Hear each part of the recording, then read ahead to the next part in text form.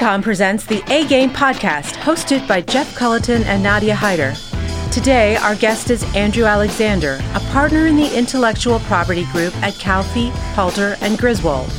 We sit down with Andy to investigate copyright law as it relates to social media. When is it okay for a brand to repost someone else's content?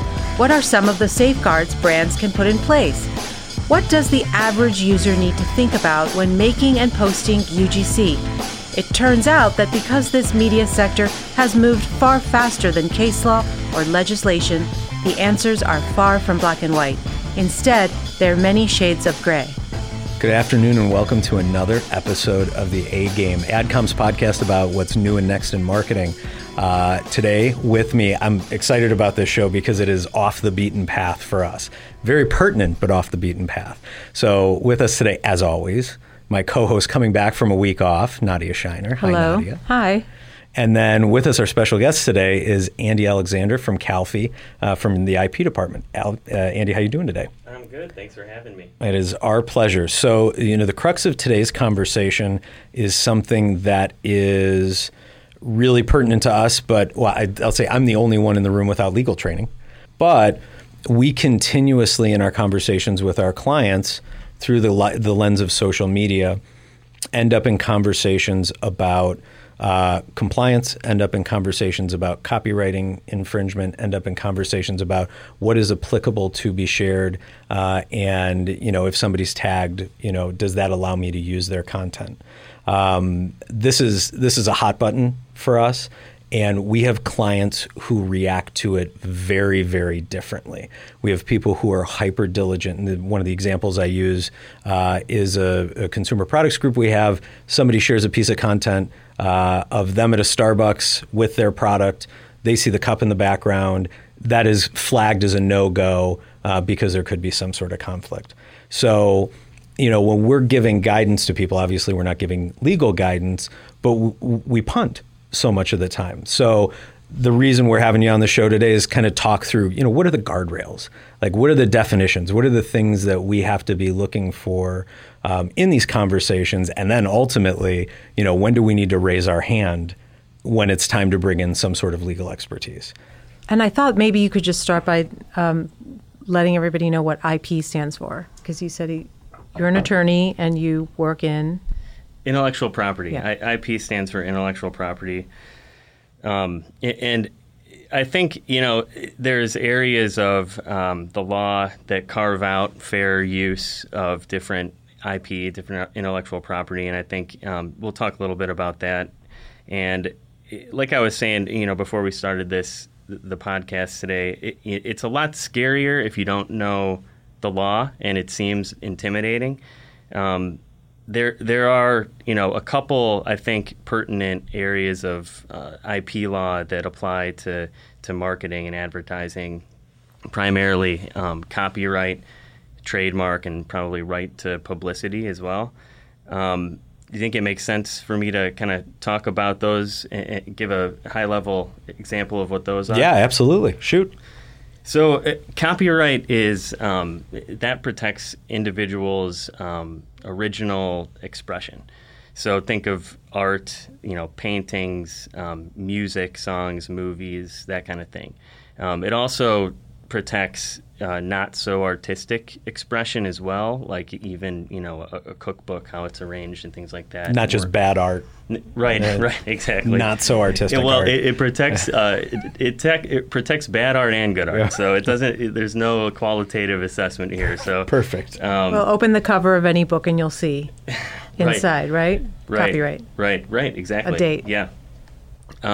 So any original expression, the author owns a copyright. Yep. It doesn't matter if they register it or not. The ownership vests once they express it in a tangible medium. So once they put the pen to paper.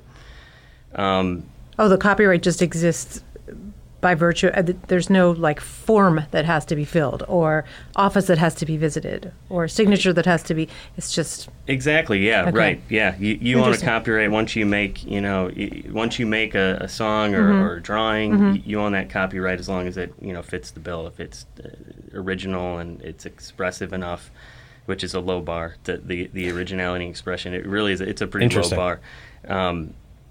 Like a phone book, you can, there's some thought behind, how that's all arranged, and there's some expression, like source code too. That's copyrightable. Yep. But I think for purposes of your audience, that's more kind of, we're more thinking about photographs, videos, that kind of thing. To sue for copyright infringement, you do have to register it with the Copyright Office. But so that covers copyright, and I'll talk for a second about there's a so the copyright gives you a bundle of rights exclusive to the author. Okay. The author is the only person who can copy it. They're the only one that can perform it. They're the only one that can make derivative works. So think of making a film from a book. That's a derivative work. So the copyright owner is the only one who could do that. Does making a sequel to an existing film fall under the same? Exactly. Yep. Yeah. That's a derivative work. So so when you see a movie adaptation of a book, that production company presumably got the rights from the author of the book. So making copies, derivative works, performing, that kind of thing, that's all in the right of the author of the copyright. The Copyright Act carves out certain fair uses too, which are, there's some examples in the statute, like you're allowed to comment or criticize work, and you can copy it in doing so. Think about like a book review. You got to quote some of the book to be able to critique it. So you're allowed to copy that, portion of the book and critique it. That's carved out. That's a fair use. Parody. There's their famous Supreme Court case about Two Live Crew parodying a song. That was considered fair use, even though they used the same composition, the same like hook. Uncle Luke. I don't remember. You don't remember Two Live Crew? Mm-mm. This is famous. Even I remember this one. You can go look it up on your own because it is rather lewd. I will. Yeah. So there's certain uses carved out that you're allowed to use that kind of further the interests of society. They're good things that Congress wanted to promote. Criticizing, comment, news reporting, that kind of thing. The test there is really, are you, transforming it or using it for a different purpose? There's four kind of factors that you want to consider to see if your copying is fair. You look. Can I pause for 1 second? So just for the audience, when you say the statute and you're talking about a federal statute, copyright laws is governed by a federal statute that Congress wrote. Yep, and exactly. passed. Okay, right. So each state doesn't have its own set of rules about copyright law? They don't, no, and actually they can't. It's preempted by the statute, right. The code, the U.S. code. So states can't make any kind of law that would grant relief based on on copying somebody's expressive. Yeah, got works. It. Perfect. Yeah. Just wanted to sort of level set. Okay, now go on. Bring me back down to earth whenever I just can go off and I talk to lawyers all day. So I think it's interesting. So I think music, art, so on and so forth. Those are things that have a really long runway, and what we're talking about through the lens of our audience is a relatively new series of platforms of expression. How has that changed since the advent of social media and since the advent of people having ubiquity of phones in their hands all the time and the ability to share consistently? Like, how has that transformed the legal side of it in terms of interaction with brands and social and copyright? It seems interesting. There's probably going to be an overlap between some expressive content that a user makes and the copyright protection they might benefit from, and then also something separate, which is like the use of a logo. Right? Yes, that's different. Yes, different. That's okay. That's trademark law. Exactly. I'm happy to talk about that as well. But sure. You're right. These platforms, they're really built on sharing content. Yeah. sharing other people's content. If you think about Instagram, you can share people's posts and pictures that they've posted in your, I think it's there's a feature, the stories, right? Mm-hmm. You can share those directly to your stories. That's a built-in feature of the platform. Yep. You're copying somebody else's content and sharing it right there. Twitter, people are posting, typically short phrases that may or may not be copyrightable, but that whole platform is built on retweeting people, sharing people's other, their expression. And the law moves slow. It's not a fast-paced thing, especially when we're talking about Congress, passing bills and things like that. Case law moves a little bit faster, but that's still very slow. And a lot of cases, they resolve before they're resolved on the merits, so they settle or something, and you don't get a decision. So there's not a whole lot of case law that resolves specific issues to social media at this point. But there's considerations and factors that apply the same way they apply to traditional art that would apply to how you would share it on social media.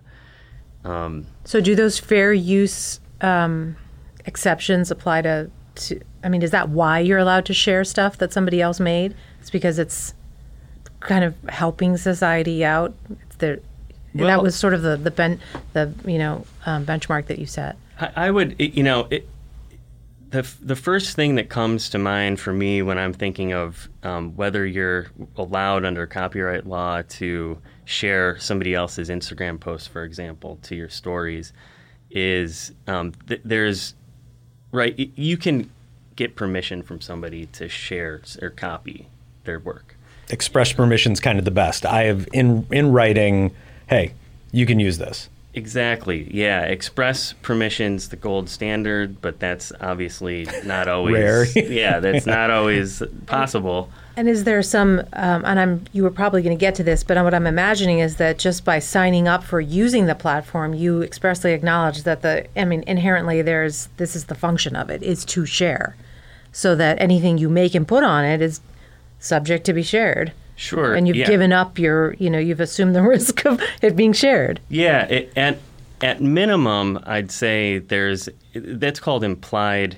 Implied license is the term of art you'd use in copyright law, where by your conduct you've demonstrated that you're giving people permission, or somebody in particular permission, to copy your work. Mm-hmm. I'd say at minimum, by signing up for these platforms and posting your content, there's probably some implied license for people to share it, copy it, using the conventional tools that are on the platform. So like I said, the Instagram stories, when you post something, that other people can put that on their Instagram story. Twitter, you make a post, post a video or post some kind of picture or something, that people can retweet it. And, I haven't looked at the terms and conditions of Instagram and Twitter in a bit, but I know at some point at least Instagram had some provisions about giving, you give permission for people to repost your stuff. So that's another. You may be giving express permission when you sign up for those. Well, one of the things that we run into, which is I think it's certainly an interesting phenomenon that's happening right now, and that brands look to us at least for that preliminary level of guidance, is Facebook is 20 years old. Facebook took X amount of time to get to 100 million users. Twitter did it a little bit faster. Instagram ramped that up significantly. Now we're in a place where, Facebook starts to recess. TikTok has taken this massive step forward, and it went from, 100 million users to 2 billion users in an extraordinarily short period of time. And so that's changing very quickly. And now, not to pivot away from social, but we've got ChatGPT and OpenAI that have taken that amount of time and truncated it down to weeks. And so like I said, what the brands that we work with, and in marketing in general, people come and they're like, well, what do I do with this? And so it seems to be adding complexity all the time as to whose ownership is what. And now that when something really catches fire, whomever is the originator of that content is earning money. And so now you get into, hey, I am a influencer on one of these platforms. I'm earning money. Am I reposting something? What kind of friction do you get there? Like, I mean, that seems to me, if somebody with a big audience reposts your stuff, that would potentially have some legal ramifications.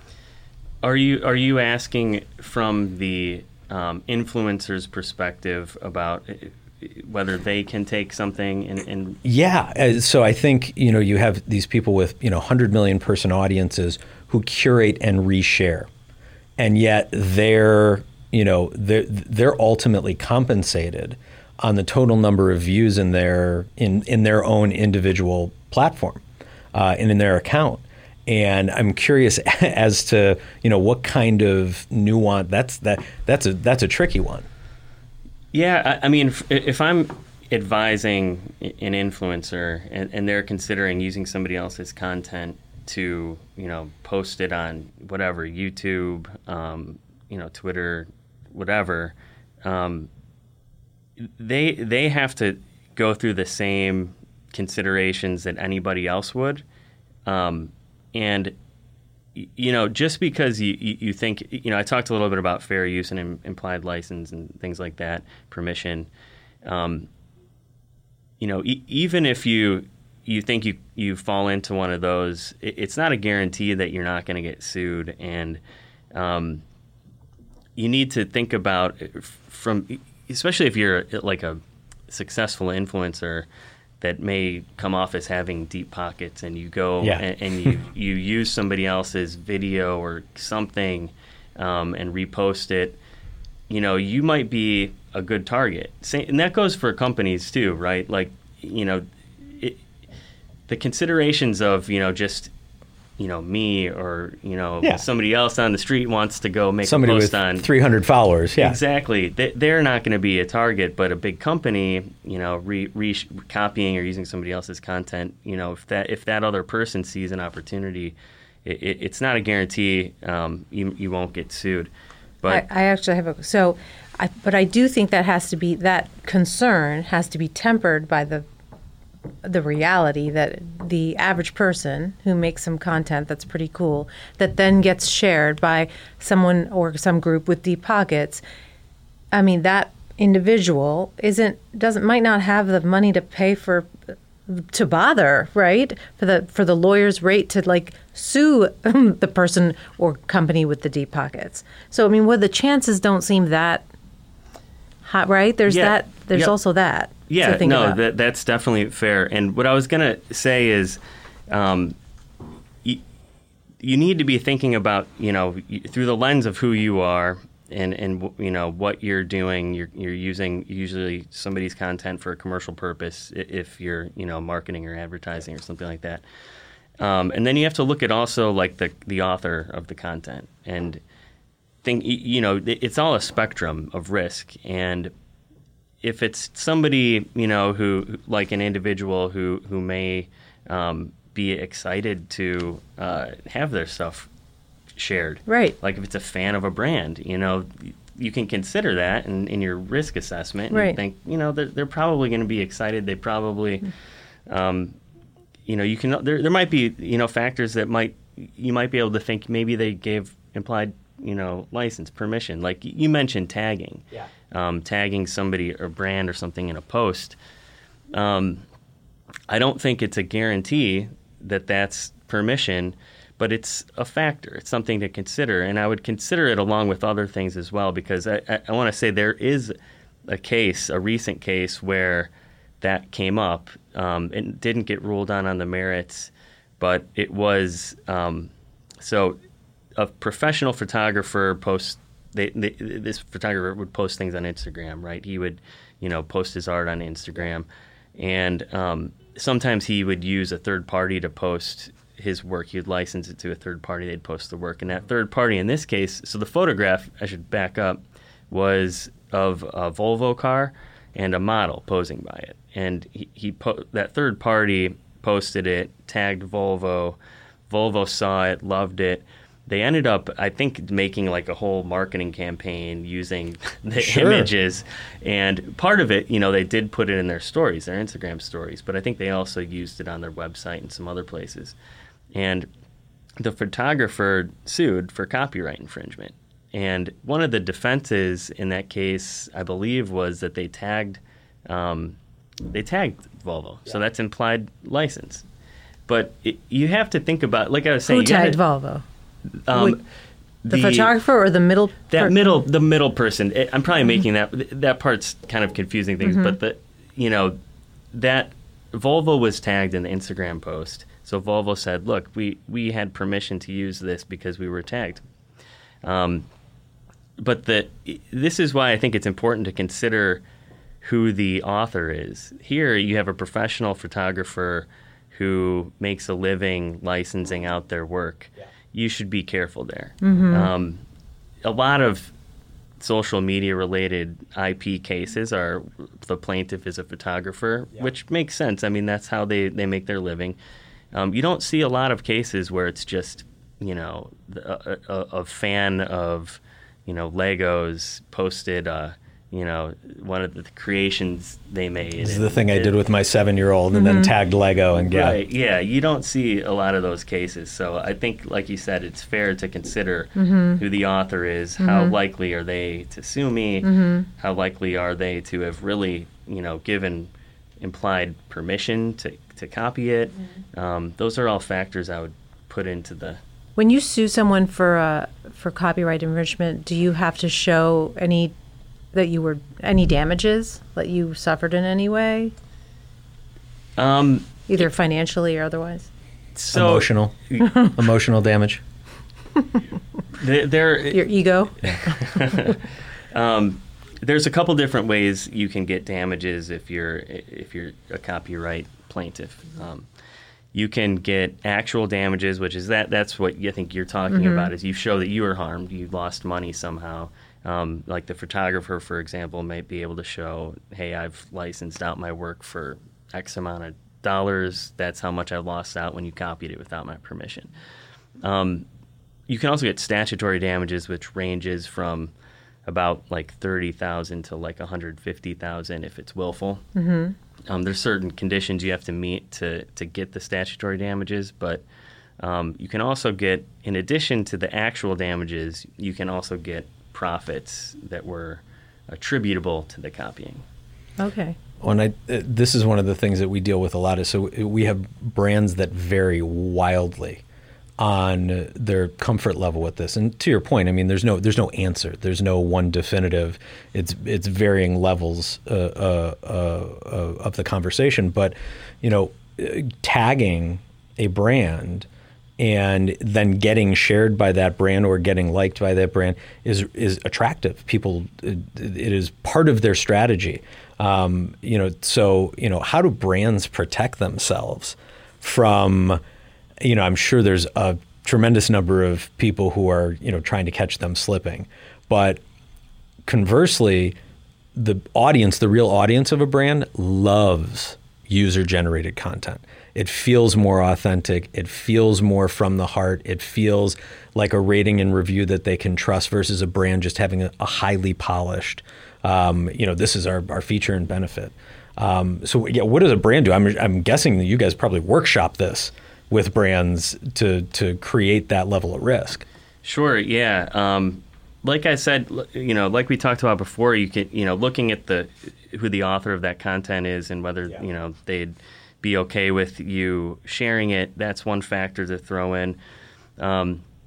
We've worked with a client before who kind of had a campaign where they made their product was related to like the craft industry, and they wanted to have a marketing campaign where they had users on Instagram post their creations they made with the product. and they would repost those. So they ended up, we put together an agreement for them that got express permission from them. That, you know, that's on the very, very safe side.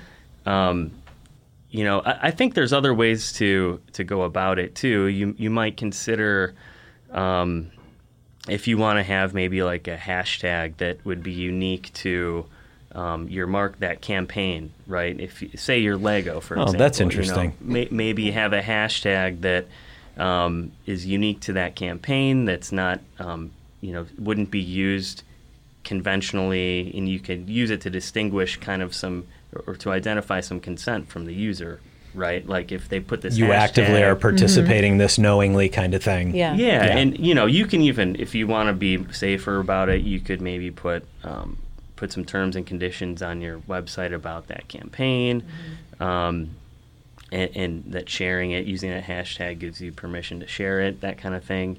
But it's really about trying to figure out if you're trying to get some evidence or show that the author of the content is okay with you sharing it.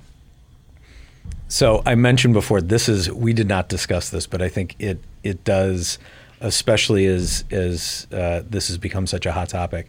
So artificial intelligence has been utilized in a multitude of things that we've just become very comfortable with in our phones, speakers in our houses, so on and so forth. And, you know, OpenAI, ChatGPT are starting to create in a very meaningful way.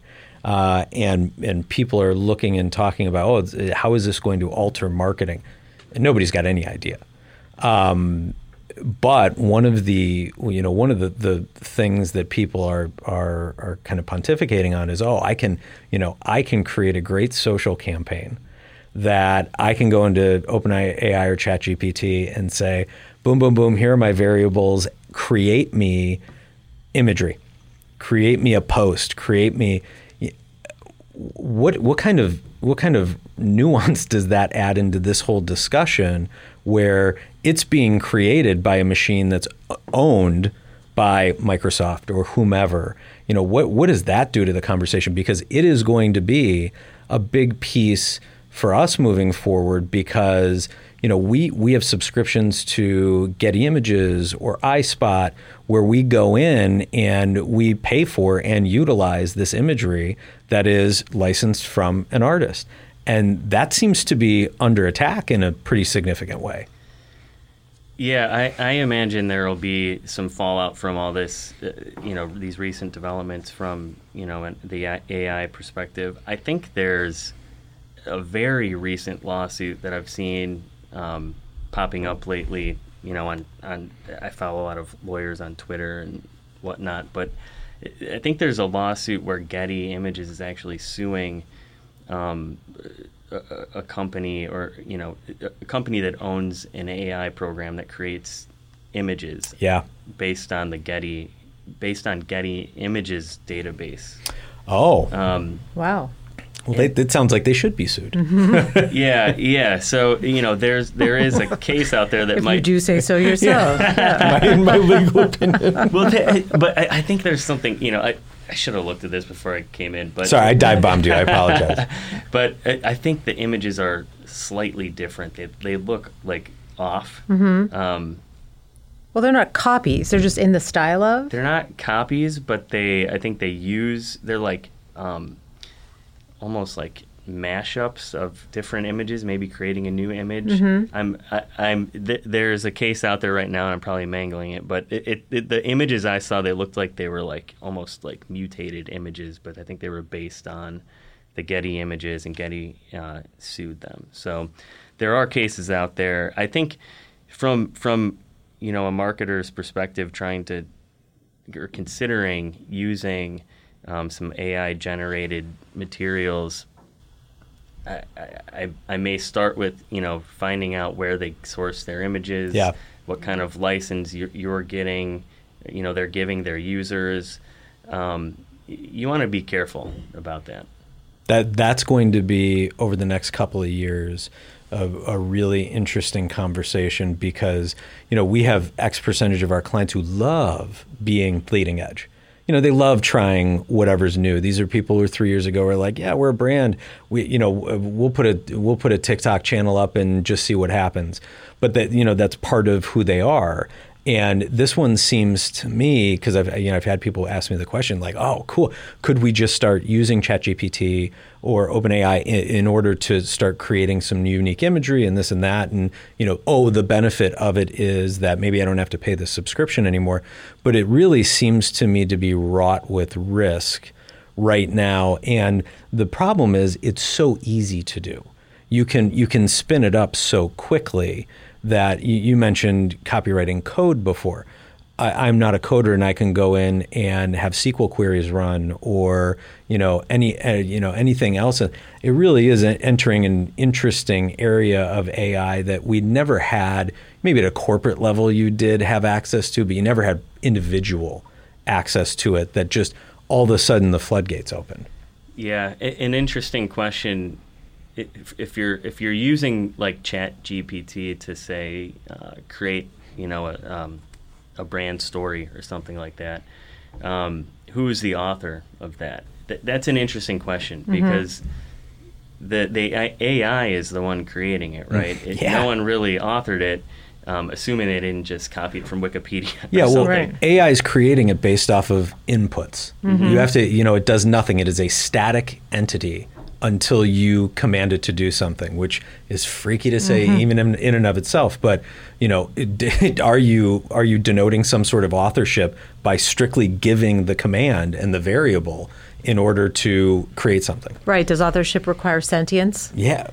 Wow. We might see a case on that, because there was a case in the patent space of whether AI could be an inventor, and they were found to not be able to be considered an inventor. Oh, okay.